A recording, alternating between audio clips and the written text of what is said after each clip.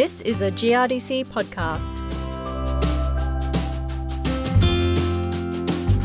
Sowing crops earlier than traditional start dates has certainly grown in popularity as growers manage the annual balancing act of taking advantage of plant-available soil moisture and attempting to beat the twin scourges of frosted crop and, at the other end of the season, heat-stressed crops. Sowing a canola program early has a whole list of advantages, and scientists and researchers continue to refine and sharpen strategies to lift yield results ever higher. Now, I was lucky enough to coincide a visit to Canoundra in central west New South Wales with the harvest of some early sown canola trials that New South Wales DPI research agronomist Cole McMaster had in the ground. Now, I managed to corral him long enough to talk about sowing canola early, but we started off talking about a 2017 survey that looked at the adoption of early sowing. The survey area was in central New South Wales, so it covered from Tottenham to Lake of Jellicoe, from Peak Hill down to Marsden, and also sort of in the high rainfall down from, say, Manildra to Dugong. So over half the paddocks were sown between the 10th of April and the 22nd of April. So traditionally, we didn't start sowing till the 25th of April, but clearly there has been a shift where growers are now actually sowing significantly earlier than that traditional Anzac Day period. Are they doing it well, though? Are they getting the results that they need? It has been favourable. It has been going quite well. I think the key message that we've got to do that, yes, early sowing is a really good, viable option, but it's the whole package that needs to be done. So it needs to have the appropriate variety selected, so a slower developing variety. The key thing is, yes, we can sow early, but we want to make sure that flowering time stays the same. So in this area around Canoundra, we don't want to start seeing yellow flowers till early August. So if we sow early and we select a fast variety that starts flowering in June, July, we're opening ourselves up for a lot of frost risk and those sort of things. So yes, we can sow early, but we just want to make sure we select a slower developing variety. You select a slower developing variety. What happens at the other end of a season, though, when the heat starts to come in? Yeah, I think that's the key to it. So through the OCP project, CSIRO have done some modelling, and on probability, if we start flowering in early August, that's the best quality time to actually do the flowering period for us. So then we can actually beat the heat stress. So we don't want to, if we flower earlier, we're going to have a lot of frost risk. And if we have it flowering later, well, then we're also going to have that heat stress. So it's really it's a matter about understanding your variety, when you sow it, and how that's actually going to perform and when it's going to start flowering is the key thing. Is that information available? Yeah, so GRDC, there's a little handout, 10 tips for early sowing, and that data is available on that. So for the various regions, you can see when is your best time to actually start flowering and what varieties can help you achieve that for particular sowing dates. Now, you mentioned that it's really the whole package that you need to embrace with early sowing. What are some of the other issues people need to think about? Yeah, sure. So I suppose firstly, the summer period's vital to make sure that you capture and retain your summer moisture. And so then you've actually got a profile of moisture that you can, then the key is to try and grow a root system can access that moisture. So earlier sowing helps you to actually capture that deeper moisture. But if you haven't got any deeper moisture there, well then obviously you've got nothing to actually access. And 2018 has been proof positive of that, hasn't it? In some of the stressed crops have delivered some result at the end of the season. Yeah, look, 2018 was a shocker around Canoundra area, but we were fortunate in 2017 to get some rainfall in November, December, and effectively we ended up growing our crops on that previous December's rainfall. So we started the year at sowing time this year with 114 millimetres of plant available moisture within the profile, and we only ended up getting 110 millimetres of in-crop rainfall. So it's amazing that we grew anything, but it's largely based on that deeper moisture that we got from the previous season during the summer. Do people dry sow canola? Yeah, they certainly do. So, I suppose soil type also has a bit of an impact on that as far as the effectiveness of that. But no, certainly dry sowing is an option. Probably not your whole canola program, but a percentage of your canola program. And there's just some things to be, as far as you're hoping to get a bit of rainfall to actually help get it up.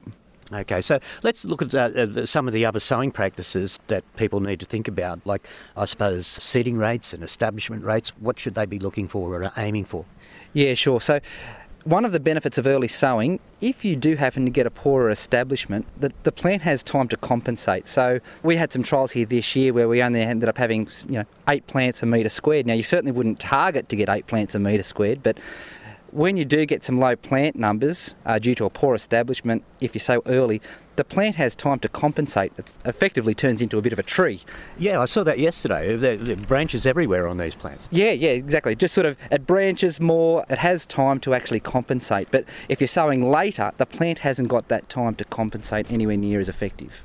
Okay. So seeding rates, is there any rule of thumb there? Yeah, sure. So for this particular area, we're trying to get, rather than seeding rate, it's actually plant density that we're actually chasing. So anywhere between 20 to 40 plants a metre squared is what we're targeting. And to get that, then you need to know what your seed size is, an establishment percentage, and your germination percentage. So rather than just assume a seeding rate, your seed size will determine what sort of a seeding rate you need. Why is that?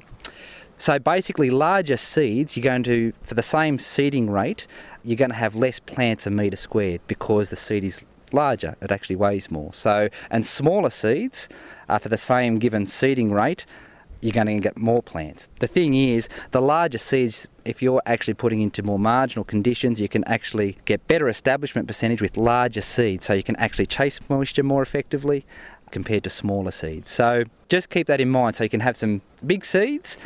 If you use the same seeding rate, you might have a low plant population because of those bigger seeds. And what about sowing depth? That comes into it, particularly in relation to the seeding size. Yeah, correct. So you can actually chase moisture more confidently if you've got a larger seed size. So a smaller seed size, it's a very risky, you're doing it a lot more risk. So we did an establishment survey back in 2017, and seed size was the main factor that improved establishment across the Central West region. So growers really need to keep that in mind. As we know, in that early to mid-April period, it can be very hot. Is that something that growers need to take account of? But maybe, is that something that growers might say, it's too hot to sow? Yeah, look, it's a serious consideration. You've obviously going to need a high level of management. So it's still an opportunity. If you get a good rainfall event, you've got the moisture there. The thing is that you're going to lose it far quicker compared to May. So it's a matter about capitalising on those opportunities. So that's when things like seed size is going to be really important. Even removing your stubble can play a big part. Sowing speed is another one. So the faster you go, the more bounce you can get, and so your seed depth can vary a lot more. And that's not good. And that's not good. Yeah, exactly. Yeah, that's right. And also, I suppose the other thing would be is in fertiliser separation. So phosphorus fertiliser separation from the seed as well. So if you're putting on rates higher than 10 kilos of P per hectare, that can really knock your establishment around far more when the fertiliser's with the seed. Let's look now at soil fertility through the year. What's important there?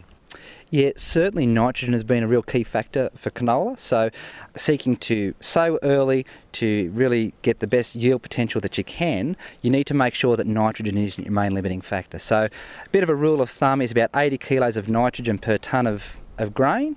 So make sure that you've got enough nitrogen so it's not the limiting factor. So with wheat, if we apply too much nitrogen, we can get a bit of a haying off effect. But with canola, we've never been able to actually get, with some very high rates of N, we haven't been able to get the yield to hay off. So certainly make sure that you've got enough nitrogen to capitalise on that extra yield potential. Now, while the crop is growing, are there any increased disease or pest risks from sowing early? Yeah, look, there certainly has been. We've been fortunate to have Susie Sprague come and do some trials with us here. And if we ended up sowing early and selecting the wrong variety, so it's actually flowering in that June-July period, it's also increasing the risk of aerial blackleg. So generally speaking, we haven't been worrying about blackleg. It's more from a canker that we've been concerned about. But sowing early, if you're selecting the wrong variety, you can actually get some more aerial blackleg, so blackleg infection within the canopy. And look, we've had some yield decreases of, half a tonne to a tonne to the hectare from that aerial blackleg. So it's a significant risk. And that's from flowering too early, is it? Yeah, so that's it's just more conducive conditions. Flowering early is going to be more conducive conditions for the blackleg infection.